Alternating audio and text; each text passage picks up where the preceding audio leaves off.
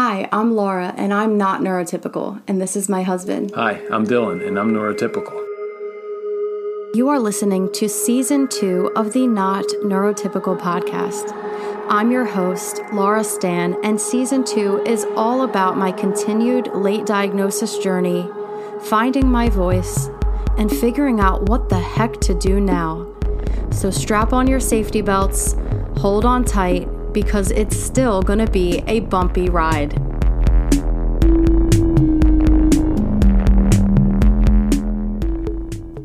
I am here with Dylan, my husband, and we are going to be talking all about how my late diagnosis of autism spectrum disorder and our kids' diagnosis, all three of them, of autism spectrum disorder, all in 2019, has affected our relationship. Him as a neurotypical, me as a neurodivergent person. And I just wanted to shed light on the fact that it is very possible for neurodivergent people and neurotypical people to have beautiful relationships together, but it is not without certain communication challenges. But what marriage isn't?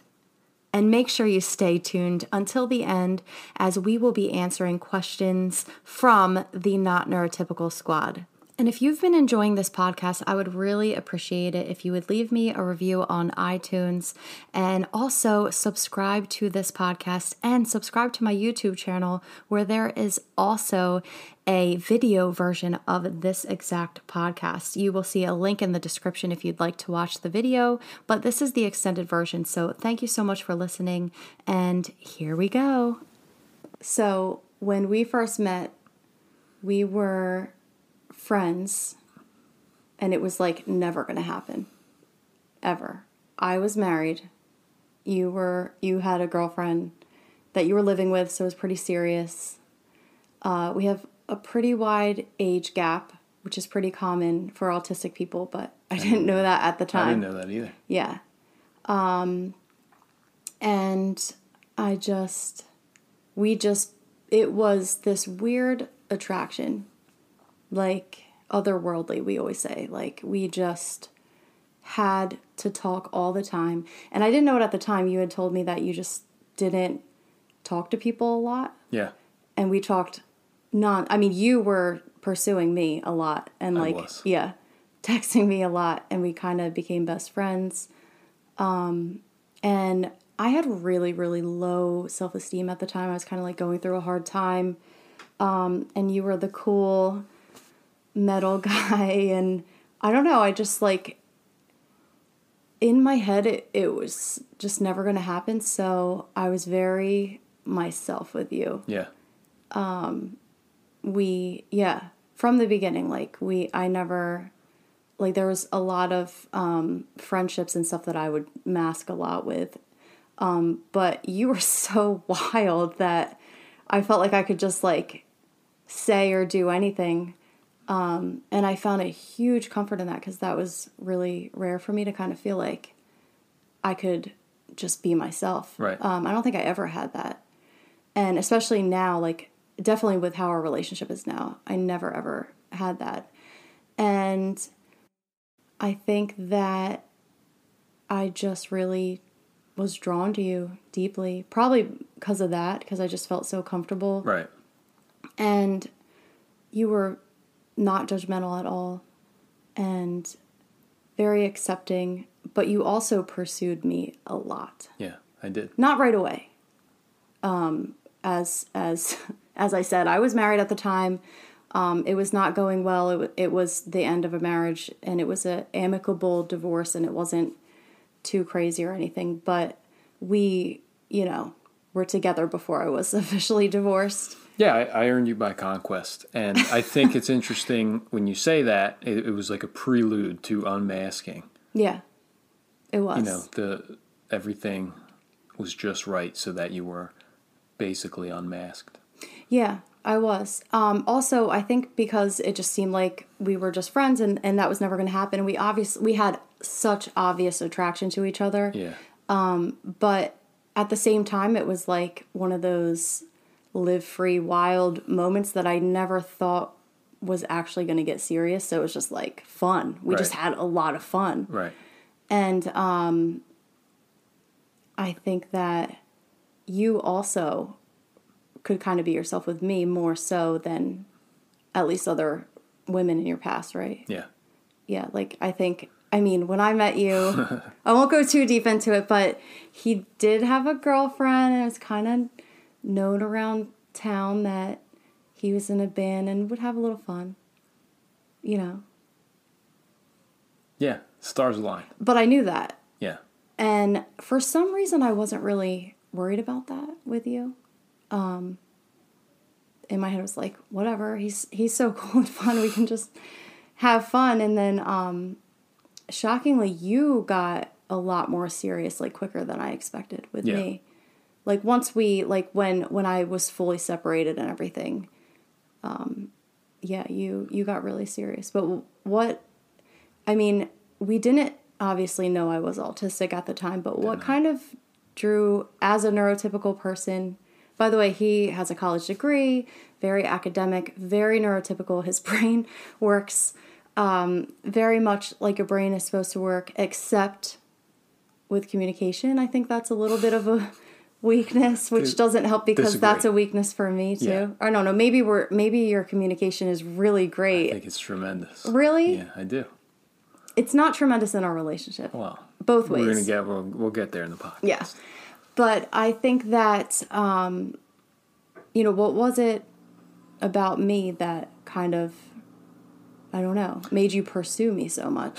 Well, physical attraction was a big piece, but I think beyond that, you were funny in a way that most girls are not. You didn't have that. You kind of subverted all expectations of, how a girl acts in social situations or whatever. And you were really funny, and you roasted people, and that was that was something that I really enjoyed doing, and you did it just as good as I did. Yeah. And we talk about roasting, but like when you think back, it was just me being autistic. You were just being autistic. Like I was calling things as they were, but it was so funny because your viewpoint, and even now when we go places, it's still really funny. And and maybe folks who are listening who are a mixed, neurodivergent and neurotypical couple, like if you and I go out to a restaurant, you point out things that are hilarious that I might not notice or notice peripherally, but when you point it out and the way you lay it out, it's really funny. Thank you. Yeah. Yeah, and I've said this on the podcast before, I believe, but growing up in this area actually is good if you're autistic because you can just kind of say whatever you want. Mm-hmm. So while I still had many, many social challenges, I just learned early that I could totally speak my mind, but if I spin it as a joke, it's totally okay in this area. Do people know where we are, where you live? Philadelphia. Yeah. So Philadelphians are known as being brutally honest, and they will be the nicest people in the world to you, help you up, give you the shirt off their back, so they say. But they will also call you out directly to your face, which doesn't happen in a lot of other cities or suburbs. Probably New York, Philly, probably Baltimore a little bit. It's kind of like that. But beyond that, not too many cities. Maybe Boston too. Yeah. But pretty much just this area. But Philly especially is known for just calling it as it is. It's a very blue-collar area, no playing. But everything's also a joke at the same time in this area. And that's why it's good, where you can kind of spin it. So, yeah. Was there ever a time where... Please answer honestly. But was there ever a time where you were kind of thinking, like, maybe there's something not quite right with me? Just on a deeper, intimate level, have you ever been like, maybe she should get something checked out? Daily basis. Yeah. No. I mean, and maybe it's part of the masking process or whatever, but there were a lot of things that you could explain, and I took the explanations, like issues with holding a job consistently. I thought about them, but you would explain it, and in my head, maybe it's a one-off, whatever. So maybe that would be like an indicator. Yeah. Yeah. Yeah. Definitely.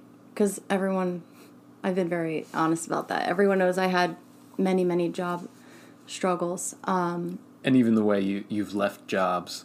Yeah. It was always me. Yeah. I rarely got fired. Yeah. It happened, but it was more me just like getting out of there. Right.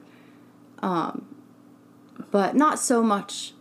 That was before you, most of that. Like I was doing better, but at a higher expense. It was a lot more masking. I really struggled in that last job. Yeah, and the last job you were at, you shared an office with someone, and you would text me on a daily basis about what she was eating and how loud it was, if she was crunching on chips or eating an apple. She's eating apples again. Yeah. Yes. Yeah. Yeah. It's so I forgot about that, but yeah. So I do want to talk about how we found out, and I know you've probably shared the story with everyone, but our son was diagnosed with autism first, and then I'll never forget the night. I was sitting on the couch, Laura was upstairs, and she ran down, and I thought something was wrong, the look on your face. Yeah. And you were like, I just took this test, and then it was like a come to Jesus moment. Yeah. For you, and then for me, once things set in, and then I took the test. Well, I made you because I thought I've been over my side of all this. It's funny. Like, I remember running down the stairs and you going, what's wrong? And me being like, I took the AQ and it's really high. Like, I think I'm autistic. Yeah. And I'm like, I can't be autistic. Like, I'm not, like, am I? Right. And then I asked you, you're like, I don't know. You didn't really react. I think you were kind of like nervous to react or something. You're like, what? And I'm like, well, you have to take it because there's no way you're autistic. And if you score like similar to me, I'll know it's correct. Right. And then you took it and like I was a 40 out of 50 and you scored like a 13 out of 50. It was like pretty low, maybe 16, but it was like really low. And then I was like, crap. And then I made my mom and sister take it because I knew they would not be high either. And my mom scored a 0. I didn't know that. Yeah. Or maybe like a 2 or a 3, like really low. But I'm pretty sure it was a 0. And my sister was like an 8. Wow. So very low. And like all 3 of you are like readers, really good at academics and all of that. So I knew like if you 3 scored really low and I scored really high, that we were like on to something. And then I still wasn't sure then. And I think after that night though, everything was different for us. Yeah. So what was it like for you? Like what was going on in your head? Because a lot of this processing for me has been alone. Mm-hmm. What is it from that night? What was it like for you? Well, a lot of it was surreal. I think the background I had and the understanding I had of autism was very limited. Mm-hmm. When you're not in that world, you only know the extreme cases. Mm-hmm. You think nonverbal children or something like that.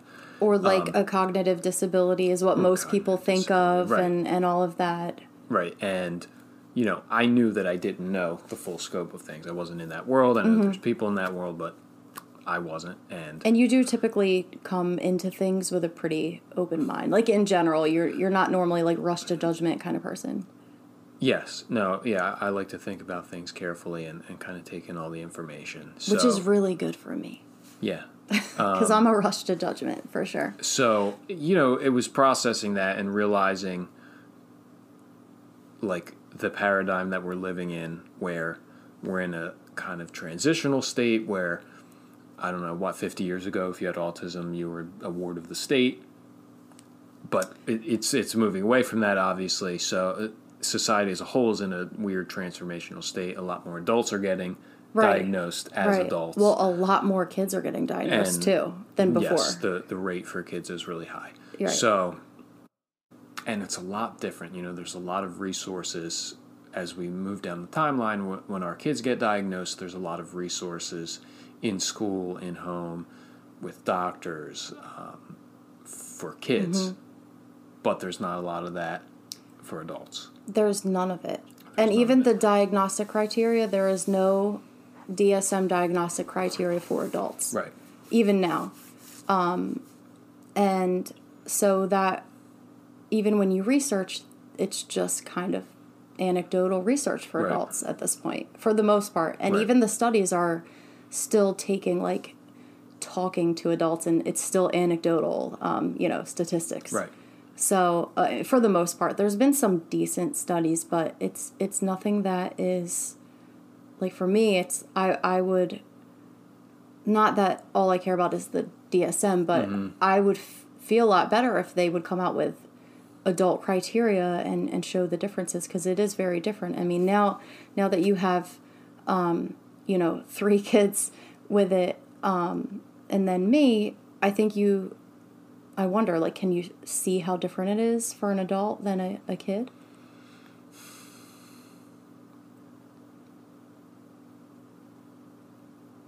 I know we're all 3 so different, so it's hard. All 4 of you are very different in how all 4 in how you are. So yeah, I can definitely see the differences. I mean, we'll have to see. We'll see in 30 years what the kids are like as adults, or even 20 years, whatever. But I think the other thing too is that you're a woman, and that is under-researched as well. So understanding that we're in a kind of unexplored territory. Yeah. So it makes it difficult, but it also makes it exciting, because it was rewarding for me to watch you process everything, and you went through days where you were kind of upset about it, kind of in crisis about it. Very much. It was very complex, like the most complex thing I've ever been through. Right. And I tried to put myself in... And I've been through a lot of complex things. Right. And I tried to put myself in your shoes to understand. One day you wake up and, the last 20 years of your life are, everything's normal, and then you hear this news and it kind of shatters your whole understanding of the world and your experience as a person. And, I'm sitting there trying to imagine that, and it's, it's not the same as going through it. Right. But also, and I had to ask you a lot of questions along the way, like, do you struggle with this? Like, what's, it was definitely Pandora's box, because the hardest thing for me was deep down I always knew. I mean, I remember having a conversation with you. Like, I feel like I have something else than ADHD. Like, we've had that conversation. Right. I've talked to doctors about it, and just kind of been like, you're fine. Like, you can talk, you're fine. They do that. And the realization of, like, things have always not been okay. But the hardest realization for me was that I really didn't get it. Anything. I know that sounds terrible, but there were so many social situations that I didn't get, and so many things that I didn't get, and now I get it. But it was like the knowledge, right? But it's also depressing to, like, think back and be like, I didn't get any of it. Right. I wasn't, like, understanding, and I don't know. Like, I can't go back and relive my life as a young person with the knowledge. Right. And I don't even know if that would have helped then. It helps me now, in a lot of situations, but I was a lot different back then, and I don't know. That's the hardest thing, is that realization that I didn't get a lot of stuff, and a lot of my struggles were actually a lot worse than I was letting on, and I knew that deep down, but yeah, it was very deep, and that's part of that Pandora's box, where you would look back on things. You would look back at your life with a fine-tooth comb, and everything. And we talked about a lot of it. Into that, you would bring it up at one point or another. Yeah. And that happened for me too, when I would think through things and, like, oh, maybe that was a weird social situation. And then, okay, yeah. Can you think of a specific? Going out with friends and maybe you talking over people. Really? Yeah. like See, I don't even know coming in at an inappropriate time during conversation where the conversation is organically maybe going this way, and then you might come in on top of it and pull it in a different direction.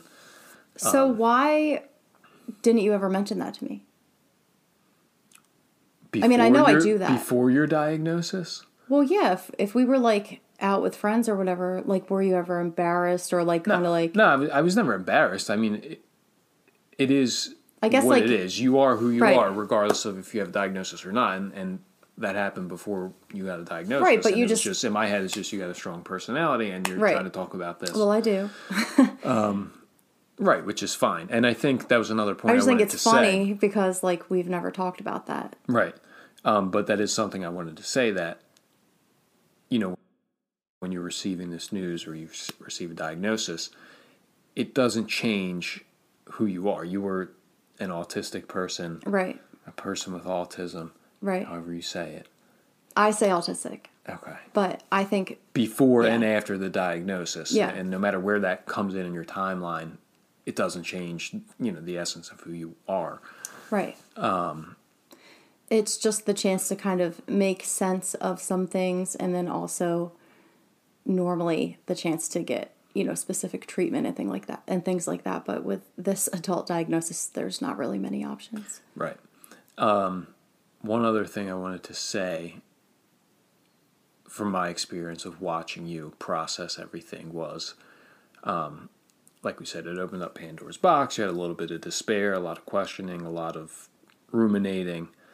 But you eventually sublimated all those anguishy feelings into something positive, which is good. And I knew you would, but it wasn't anything that anyone could push you into. It was something you had to come to yourself. I definitely did. And we did talk a lot about all of that. But and I know... Oh, sorry, go ahead. Go ahead. I was going to say, I know for me, too,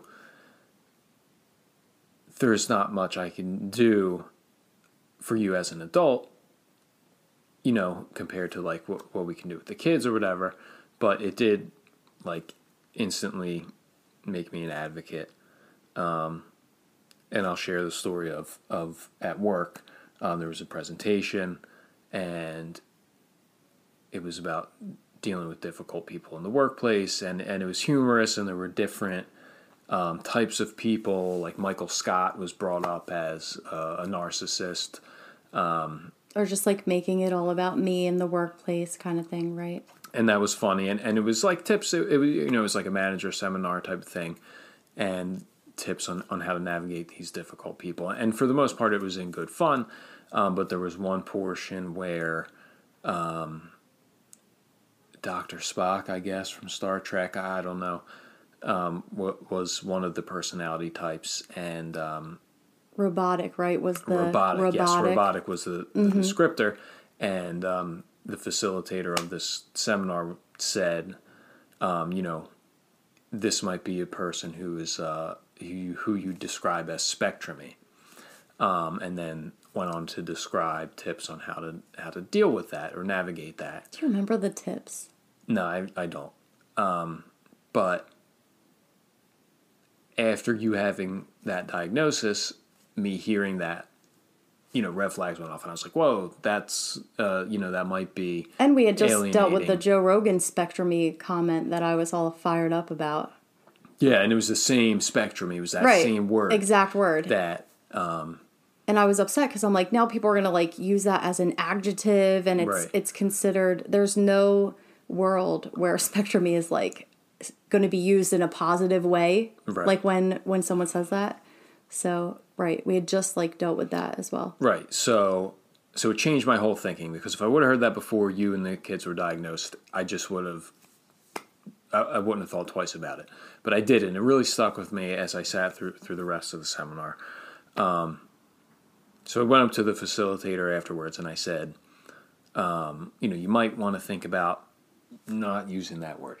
And, it might alienate some people in the audience or whatever. And I said, my wife and my 3 kids have been diagnosed over the last year with autism. And, you might not want to say that, just liken spectrum-y to difficult to deal with. Right. Because And you also, I remember you said that you don't know who's in your audience too, right? And who has a kid that's diagnosed and all that, or whatever, right? And while you're definitely difficult to deal with, you know, I don't think that was appropriate for her to say. And I'm not a cancel culture person or a dictate who says what person or PC. You're not at all. I was actually really shocked that you said something, like and I was really proud of you. I totally believe that people should say whatever they want about whatever they want in any circumstance. And I don't feel that way, so we differ there. We do, and I think that I understand that words hurt and things like that. But at the end of the day, they're just words. But that's just me. That's so neurotypical of you. That's very neurotypical of me. You know, like Ari, the comedian Ari Shaffir or whatever, made a joke about Kobe after he died, and you know he got cancel cultured or whatever. Did he actually get canceled though? Yeah, he got like dropped from his management team and everything. But I think it's fine. I think it was just a joke about him being a rapist, though, right? Well, he always puts down celebrities when they die. That's like what he does, and I see the nuance with comedians. That's kind of their job. Some of them, like if they're a shock comedian, right? It's kind of weird to like cancel a shock, like someone who does that for a living and made their living that way, and then all of a sudden there's like one thing, right? Yeah, like that's weird for me. But like politicians or people of legitimate power who are saying like extremely hurtful things about a group of people, I'm never going to be okay with that. Yeah, well, I think but this woman was you're doing the thing high up in your business, right? She was high up in my business, but I just on the point of cancel culture and everything like that. I think that me personally, like I have heroes, but on the other hand, it's funny to see people's heroes or idols being torn down. That's all that was, as far as cancel culture. In this arena, yes, the woman who's facilitating was high up in my organization, and I thought it was good for her to know that. And I would never want to alienate anyone for any reason at all, especially in that setting. Especially in that setting. So I did say something to her. She was very receptive to what I said. She said that previously, instead of the Star Trek guy, it was Dustin Hoffman in Rain Man, which might even and she said somebody said something to her about that. So she changed it to Spectrum-y instead of Rain Man. Yeah, and but I think that's a difficult thing to battle too, right? Because Rain Man is, I mean, not for young people, but has seeped into the culture of like, right? That's an early example of Rain Man. And when I was in high school and took a AP psychology class, we watched segments from Rain Man, and that's, that is what it is. But and autistic people get annoyed too because that's like the smallest percentage of autistic people are like that neurotype of autistic. Right. I've never met anyone like Rain Man. Right. It's very rare to be a savant in like one area. Like normally it's not. I mean, there's some autistic people that are not a savant in anything. Right. Some are, considered savants, but it's more because they've hyper focused on something for so long. It's not that they're actually just like a genius, in a certain area. Right. So there's a lot of odd stereotypes from media. Right. But I think it's important to note that we culturally are in a time of change with stuff like this and everything that's going on, of that not being the norm. That when someone says autistic, neurotypicals don't think of Rain Man anymore, hopefully.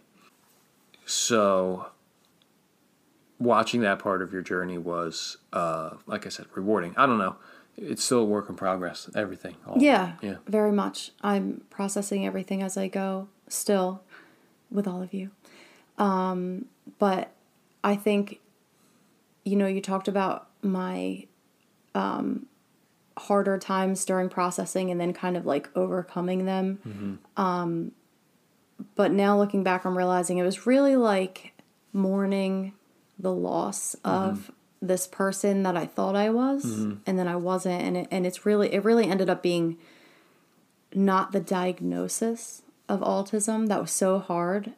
It was the realization that I was masking and like just confused and had all of these struggles that I didn't understand, but then getting the opportunity to understand them even just a little before middle age, but even before middle age, was good. And I would say 90% of my outlook with just thinking about all of the issues of autism and all that is very positive. Yeah.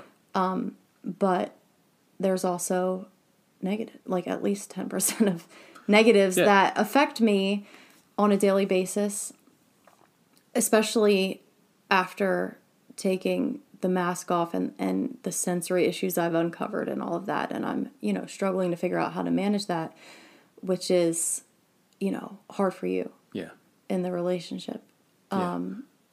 Like we recently kind of had a fight where, over the last 6 months, I've been explaining sensory overload to you and what it means and how it's not like a pain, but it hurts and you can't explain it. And there's nothing, like you just have to get away and lock yourself in a cave, or at least me. And we know that. And not every night, but there are days when you come home from work, and we have 3 kids. So that's what I'm doing during the day for the most part, is 2 toddlers and a 4th grader.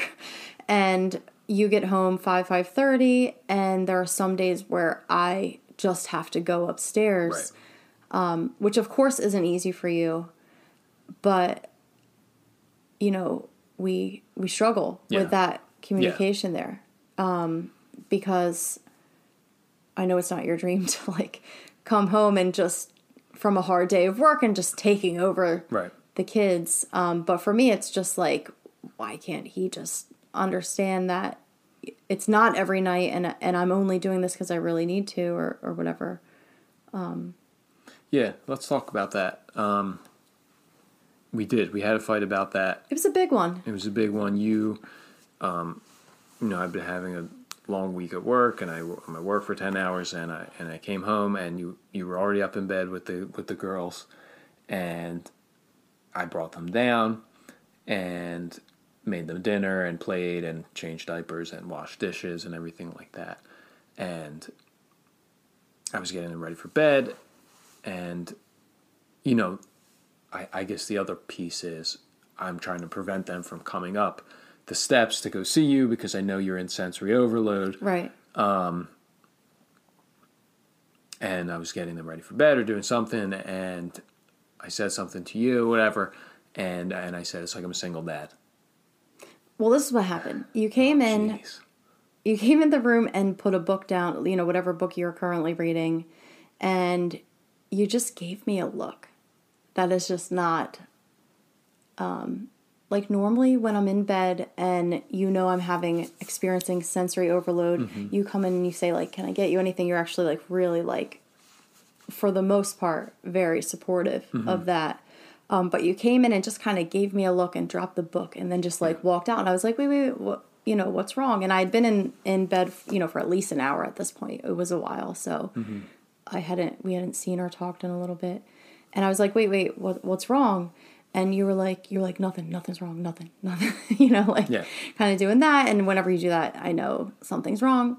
And I was like, well, why are you being like passive aggressive? And you said, I'm not being passive aggressive, but I can be aggressive if you want. And I was like, what did I do? And what's going through my head at the time was, we've talked about this. He knows, I'm here because I'm experiencing like, what feels like pain, like I'm not handling things well. I need this.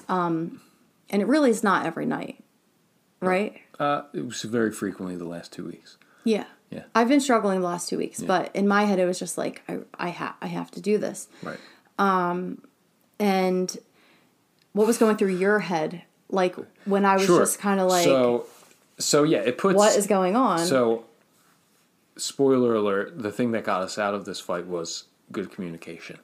But in my head, And yes, I know that. I know about sensory overload. But also, for me, as a neurotypical, and I might not be typical of all neurotypicals, but I'm very practical minded and thinking about like what we have to do. You know, we have 2 toddlers and a 9-year-old. So there's a million different dependencies and things we got to do before bedtime, everything like that. And all 3 of them are on the spectrum and special needs. So It's like... So I'm so focused on the tasks that I need to get done that it's not in the forefront of my mind that you're laying in bed because you're in almost physical pain because of the noise beating your ears took all day.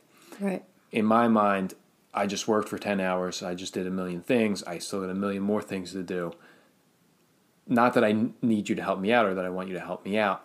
That's where my mind is. So I'm not taking that step back to think, you know, she's in bed because she's experiencing this overload. I'm not thinking that you're in bed because you're lazy, but some people might think that. I don't, you know what I'm saying? I don't think that, but...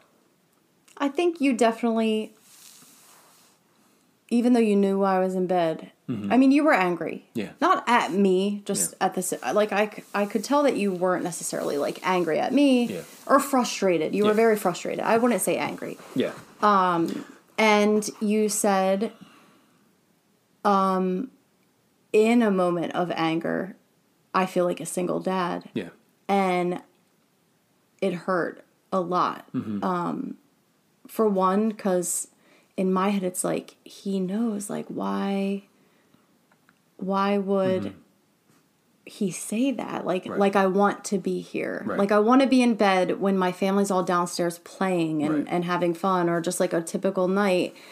Why, like, you know, hearing that made me feel like you were like almost like trying not to understand or equating it to laziness or just like, I don't have to help, so I'm just going to be in bed. Like that's kind of like what that felt like. Yeah, and that's not what I was saying. It was more like I came home from work, I didn't see you, I did everything myself, I played with all the kids myself, and like missed your presence. But of course I was angry. It came out angry. It sounds like a jerk thing to say. Anyway, the way we got out of it was communication, and basically the things that we just said. You know, maybe I needed to hear you say that you didn't want to be in bed. And like, of course I knew that, but like I said, when your mind's going a mile a minute and you're doing a million things, you don't take a second to stop and think about that. And for you having autism and having to deal with all these sensory issues, it's not a visible issue. I don't look at you and say, she can't take these sounds or she can't take these lights. You can't see it. Right, like in Gigi, you can see the sensory stuff Georgia affecting her. is very like, animated. She'll cover her ears. Well, and it's any noise, like it's like an ambulance. If there's a noise. Right. Or come up to you if there's an ambulance going by. But you sit there and take it, and there's no way for me to tell the difference between when you're in sensory overload or you're sitting there happy. Right. So, you know, that plays a part. And I wanted you down there, and, you know, I didn't come out and say it calmly and, you know, with everyone's feelings in mind. I just said, it's like I'm a single dad. And it was. It was like, that's what a single dad does. They come home and they cook some stupid pasta for their kids, and then they wrestle for a half hour, and then they put them to bed. You know? Right. So you're saying I should have just taken you literally at face value? I meant it at face value. I don't know. I mean, it's a deep thing to unpack. I didn't say it to hurt you, but... I know. You know, whatever. I'm sure this happens to all the people listening out there. Thank you for opening up about that. You're welcome. I missed you too. Like that's one thing I really want, you know, any neurotypical partners out there. It's really important to know that when your partner is struggling and isolating themselves in some way, it's not because they want to. It's not because typically they're up there beating themselves about it too, but they're beating themselves up about it too. They're like, I was up there. I had a really hard day that day.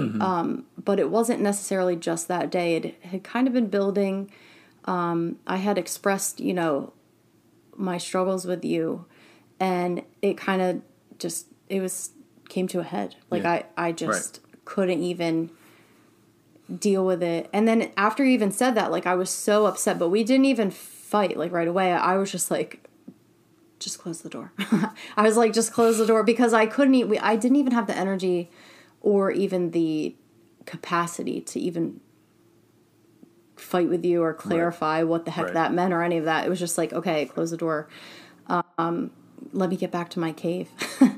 But it's so important to know that the person who is isolating themselves and literally suffering in some way at the time is not doing it because it's easier or because they want to. Right. It's because they're literally trying to get through that moment. Yeah. Which I get. I can see, looking in the moment I can't see. But looking back, I see what you said.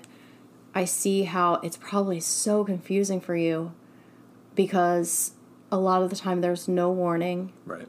I mean, sometimes I text you and I'm like, it's rough today. But sometimes I don't even go up when I say that. Right. Like, go, do my whole sensory routine. Right. So it's hard to know. And you are a routine guy.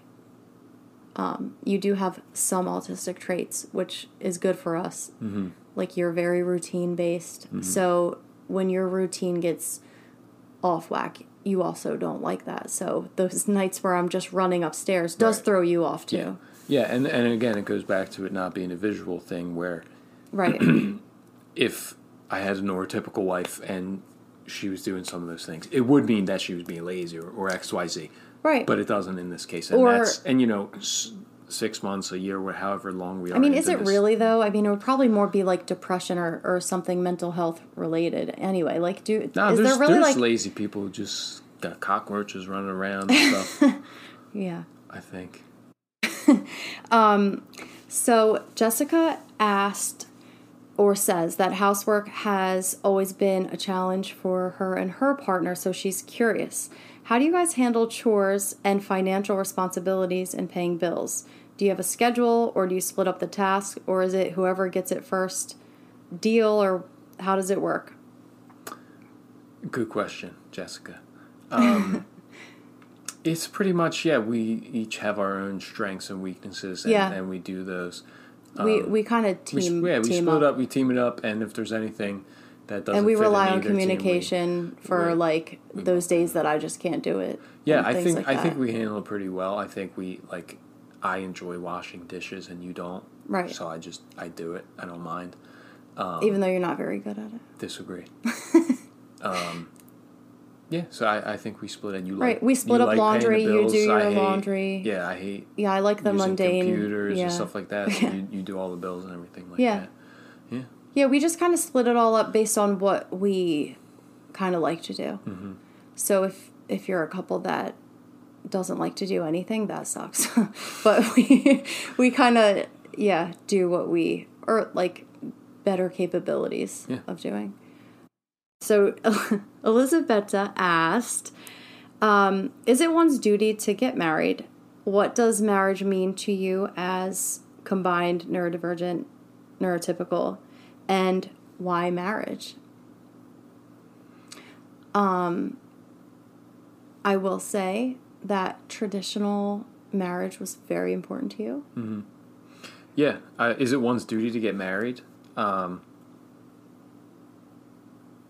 I don't know. I mean, it depends on the person, but I think... Yeah. I think the person has to decide if that's their own duty. It's built in our genetic code to want to reproduce, and I definitely felt that. I definitely wanted to have a family. You always talked about wanting a lot of kids. Yeah. But I wasn't definitely not going to have too many kids. Yeah. 3 is good. And what does marriage mean to us? Well, for one, when we were getting married and everything, I guess we did. I mean, I knew I was neurodivergent because I was ADHD as a kid and all that. But it just didn't matter. No, none of that mattered. It really didn't factor in. Our chemistry and connection mattered more than anything. Yeah. We never talked about. I mean, I definitely remember processing and thinking about the fact that I was so jealous about how you could just do everything and easily and just sit and read all night and just go to work. Like, you just go to work.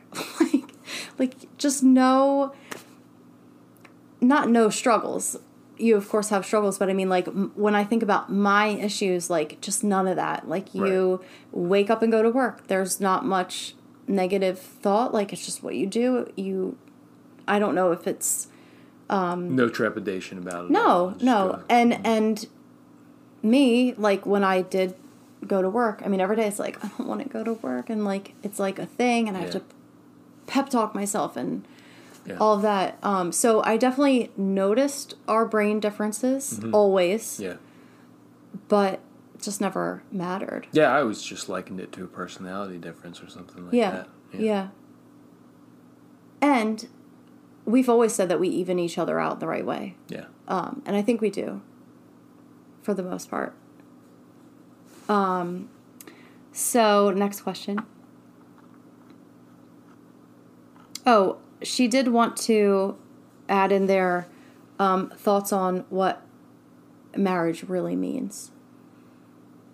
And I'm on my second marriage. And the first one didn't mean anything because it was a mistake. Both parties agreed to that. So marriage in general, is a piece of paper. But you can be in a marriage that literally is just a piece of paper, which I've been through. But our marriage really means the world to me. Like, it's a very deep connection that we have. You're definitely not perfect, but I know I have someone who, even if you don't support me in the way I need, I know that you want to, and that's what really, really matters to me. And we're working through all of these challenges together, but I've never had, like, you can call anyone a partner, but I never had a partner until I was with you. So marriage with you means so much different than I ever thought it would. Like, I also grew up with parents who were in a horrible marriage. And most of the married people I knew growing up were not in a good marriage. And I remember my 20s was like, in my young 20s, it was like, I'm never going to get married, on my second. But, Yeah, I think... definitely depends on the marriage, what it means. I think for me, it's a changing definition of what it means, when you're a kid or whatever, marriage is this something that you idolize, but now it's where we are right now. It's like two people agreeing to support each other, regardless of... no matter what. Yeah. It's more for me. Bethany asked, how did you, like, when we were first together, how did I communicate about my ADHD diagnosis, like neurodivergence at first compared to now? And that was also kind of a evolution because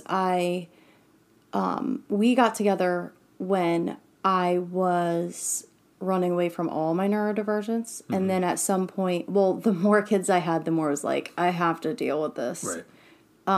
Because, when it's just you can kind of just, skinning your teeth, get by, and it's okay. But when you add every kid you add, it's just like harder and harder and harder to manage executive functioning. So especially after my third child, it was like, I have to go. I remember we had a conversation and I said, I have to go deal with ADHD again. Yeah. And you were very supportive. You were like, go do it. You're like, what are you waiting for? Kind of thing. And then you even like kind of held me accountable when I kind of put it off a little bit, and you're like, just go do it. Right. But yeah. Yeah, I think, the way you communicated to me was you were diagnosed with ADD as a child, and, you medicated for a while, stopped taking your meds. And I don't think, for the way I grew up, I don't think there was any stigma around that. I knew plenty of kids with ADHD and kids who took their meds and kids who didn't, and kids who were into not eating high fructose corn syrup because of their ADHD. Right. So, no stigma there. And then, Yeah, when it came to a point. What about me? Do you remember like pre-medicated me and after? Was there a change? It's been years now. I don't even remember. Yeah, you've been medicated for years. I know. I mean, yeah, before you were medicated, you were having issues at your job. Yeah. Yeah, the medication did kind of help that. It helped the functioning piece, but it didn't help the anxiety and all that I had. But I didn't even know it was anxiety. Anusha asks, how did your partner react when he found out? And I want to do it like, I'll answer that for me, like my perspective, and then you can kind of answer. Mm-hmm. From my perspective, it was he let me take the lead on it. You were not judgmental at all, which was very refreshing for me. You know, there was quite a few times, especially in the beginning, like, I support you, do what you need to do. Mm-hmm. I remember I kind of wavered on if I was going to get a diagnosis or not, too. And you're like, go, if you can, go do it, kind of thing. And yeah, I think you reacted not necessarily negative or positive. You were just kind of there for me when I needed you, like, kind of thing. Like, it wasn't, I don't know. What was your perspective? How did you react? Were you ever like, oh my God, I married an autistic person? Like, well, no. I mean, well, yeah, we said to each other, like, jokingly, like, how did we not know? Well, yeah. But never in a negative, like, what the hell's wrong with me type of thing. Right. You know, for me, I think it was just more semantically a label, but the label doesn't change anything. Your behavior before you got diagnosed, right, and after is the same. So yeah, I don't know. It really didn't. It wasn't. I don't think I had I definitely didn't have a negative reaction. Was it harder for you? Was it more like you just dealing with me processing it more than the realization of me being autistic? Yeah, I think that was more of a heavy lift than just processing it. Right. But I'm sure it's not that way for most people. Right. Or not most people, just for some people. You know, I'm sure it varies. Well, I would say someone who's a little more prone to stigma, it might be more negative or something, or like, you know, because we already had kids, you know, someone who's, I'm sure it can get more negative than white, but you're not really that kind of person. Get more negative. And I would say for people who are neurotypical, and if you get a diagnosis and you have to tell your neurotypical boyfriend or whatever, give that person some time to process it too. Mm-hmm. You know, maybe the reaction is a kind of knee-jerk, gut-wrench, whatever type of reaction, but that might be because of the stigma, not because how the person really feels, and they might need some time to think about it and process it. And we think about how like uneducated we were about it, and it was me. I was autistic, and I was extremely uneducated, and of course you were too. Right. Yeah. So a lot of the reactions are, if they're negative, are typically based on lack of education. Right. But if someone has a negative reaction, you know, they can turn it around and accept it, or if they don't, then it's probably not somebody you want to be with anyway. So yes, true that. Emma asks, where do you begin to decode your relationship and communication struggles? Which we have. Yeah, we have. I think it's a daily thing. It's really just taking that step back. I mean, we don't have communication struggles with every conversation we have, but when we do, it helps us to take a step back. And that the diagnosis has helped that, because previously it might have just been, you know, you thought I was difficult. Go your separate ways. I was difficult. I think you're difficult. You think I'm being unrealistic or whatever. Yeah. But yeah, this gives us a framework to take a step back and say, hey, how can I be better for my wife, and how can you think, how can you be better? How can I? I think honestly, like when I take a step back and think about it, it's probably very basic ND/NT communication struggles, because it's just sometimes we just have a disconnect, and I don't really know where it is. It's not necessarily all you or all me. Yes. It's just a disconnect. Right. A lot of the time. And that happens to any couple. Right. But I think, you know, our communication struggles are just that. Like we just sometimes say things we don't mean, and it's hard to decode that for me, or like I'm not communicating what I'm really thinking very well, and you do that too. Yeah. So I would say sometimes there's a disconnect, and then sometimes it's just generic couple bickering. Yeah, just universal stuff. Right, yeah. Yeah, it's a mix.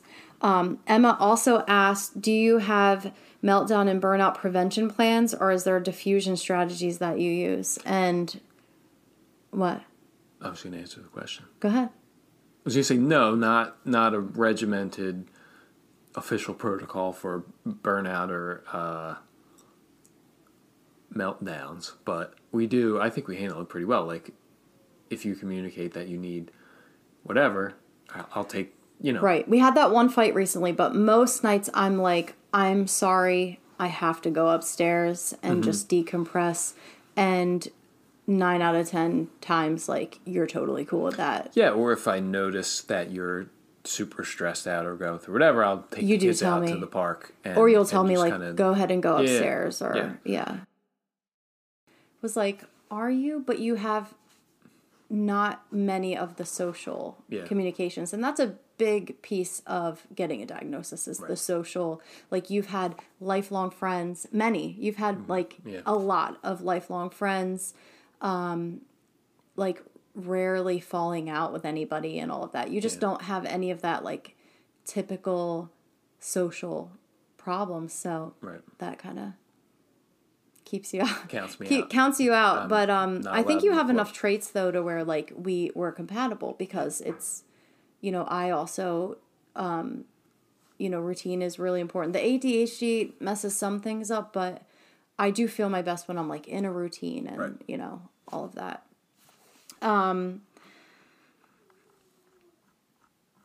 And last question. Avalon asks, what is one of the biggest differences between you and your NT husband when it comes to personality and handling the upbringing of your children? And we are very different with that. I'll let you take that one then. Biggest differences is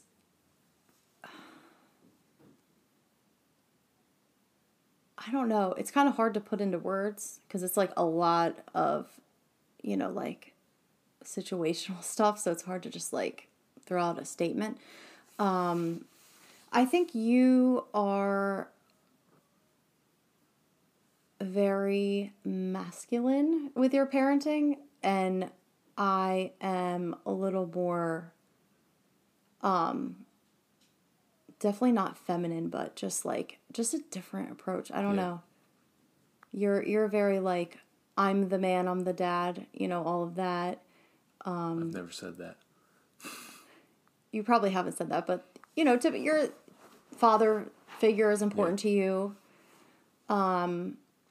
And not that that's not important to me, but I think that it's more like approach to communication that we differ with the kids. Like, I'm more like, you're very you hover over, like you're like a little worried about them a little more than me, and I'm like, let them experience life a little bit. And so I don't know, but I don't think we have little arguments sometimes, but I don't think it's like a big challenge that we have, but we definitely have different approaches. Yeah, I think we have different approaches. I don't know how I'd name my approach or name yours. Yeah. But slight differences, but it doesn't cause a rift between us. No. And I think the kids appreciate both styles. But yeah, I'm definitely regimented when it comes to like the same bedtime every night, breakfast, lunch, and dinner and I am too. At a table. Yeah. Things like that. Yeah. Yeah. I feel like we didn't give her a good answer.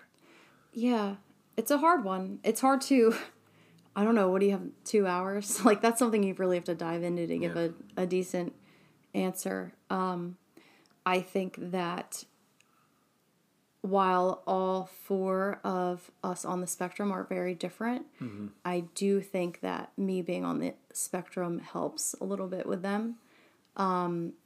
because it's not that I relate easier or better. It's just more of a patience or something that I naturally have now that I, because I've lived it, I've struggled it. You really come from outside. That's a good point. And my upbringing, I went to Catholic school, all the way through college, and did very well in school and never had any issues. And I think with your perspective, looking at the kids, it brings a lot more patience onto me.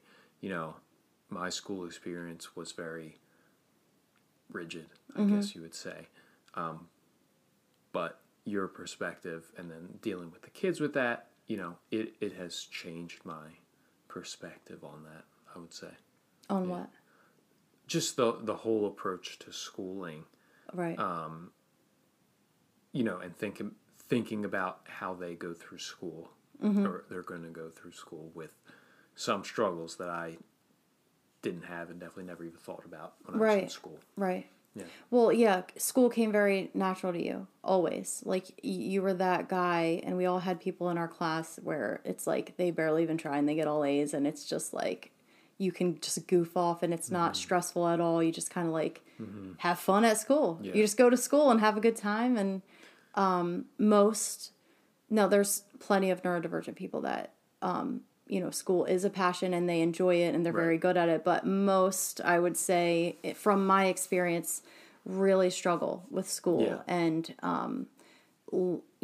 not that we all have learning disabilities or anything like that, but just struggle with even things like knowing what's expected of us, because that's a social thing that we don't always pick up on, or when things get challenging, we don't necessarily want the shame, so we mask or fake struggles, or like just try to do whatever we have to do to not have, social struggles and issues and all that. So add that on top of academia, it's very for me, school was always a place where I was engaged and like looked forward to going to. Or the same thing with work. Which blows my mind, But, looking at our son, his approach to school is not that. Right. And he's different than me, than my approach. He's different than you, but me being in this world now makes me, if someone wasn't in this world and had a very limited knowledge of autism or neurodivergence or whatever, someone might look at an autistic kid going to school or not wanting to go to school as like being scared or being lazy or not wanting to do it, or having bad behavior. Right. When it's not that at all. And that was me. Talking to you and talking to our son about it, you realize it's not that at all. Right. And then it just makes me want to help. Yeah. Yeah. So I think that's a difference between us that brings us together and helps me see a different perspective where I can hopefully help.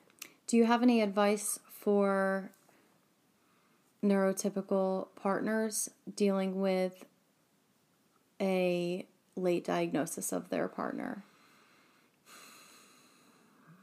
and maybe struggling with it? Yeah, I mean, if you're struggling with it, you got to look at your relationship on its most basic level, and it's two people that love each other. And any relationship, there's difficulties and things you got to navigate, and if this is one of them, communication is really key, and understanding each other is key. And I think we try to do that, and it's not perfect, but Yeah. I would say, to add on to that, it's, if someone, if you're neurotypical and someone's struggling with their late diagnosis, I imagine it's probably hard to know what to do, because it seems like they probably want space or whatever. Right. But I do think it's important that you both take time and communicate where you are, because like I remember, like you made it very clear, like you said it a lot, like, I support you, I'm going to be here. Mm-hmm. I think about if I didn't get that, it probably would have made a lot of things worse. Yeah. So I think giving space when it's needed is very necessary, because it's like, you can't help me process my late diagnosis journey of my whole life. Right. But just knowing that I had you when I needed you, and you giving me that reassurance every now and then was huge. So I would say give space when it's due, but even if you're struggling with it, let them know that you support their journey. And even if it's hard, it's going to be hard. It was hard. Yeah, for and both I think, of us. yeah, for the neurotypical half in a relationship, you don't know what to do, and there's maybe nothing you can do. And we don't know what to tell you to do because we don't know what we're doing. Right. So it's very hard for a neurodivergent person dealing with a late diagnosis to advocate yet, because we're not even close to there yet. Right. We're like processing. You got to figure your own self out before you whatever. Right. Out to the world. And like I didn't even know what I needed from you. Looking back, I know, but at the time it was just like, right. What do we do? I'm here for you. But looking back, I think you handled it probably as good as anyone could, where you did give me my space, and then every now and then just said, I'm here, I love you, I support you. It doesn't get much better than that. Wow. So, I love you. Love you too.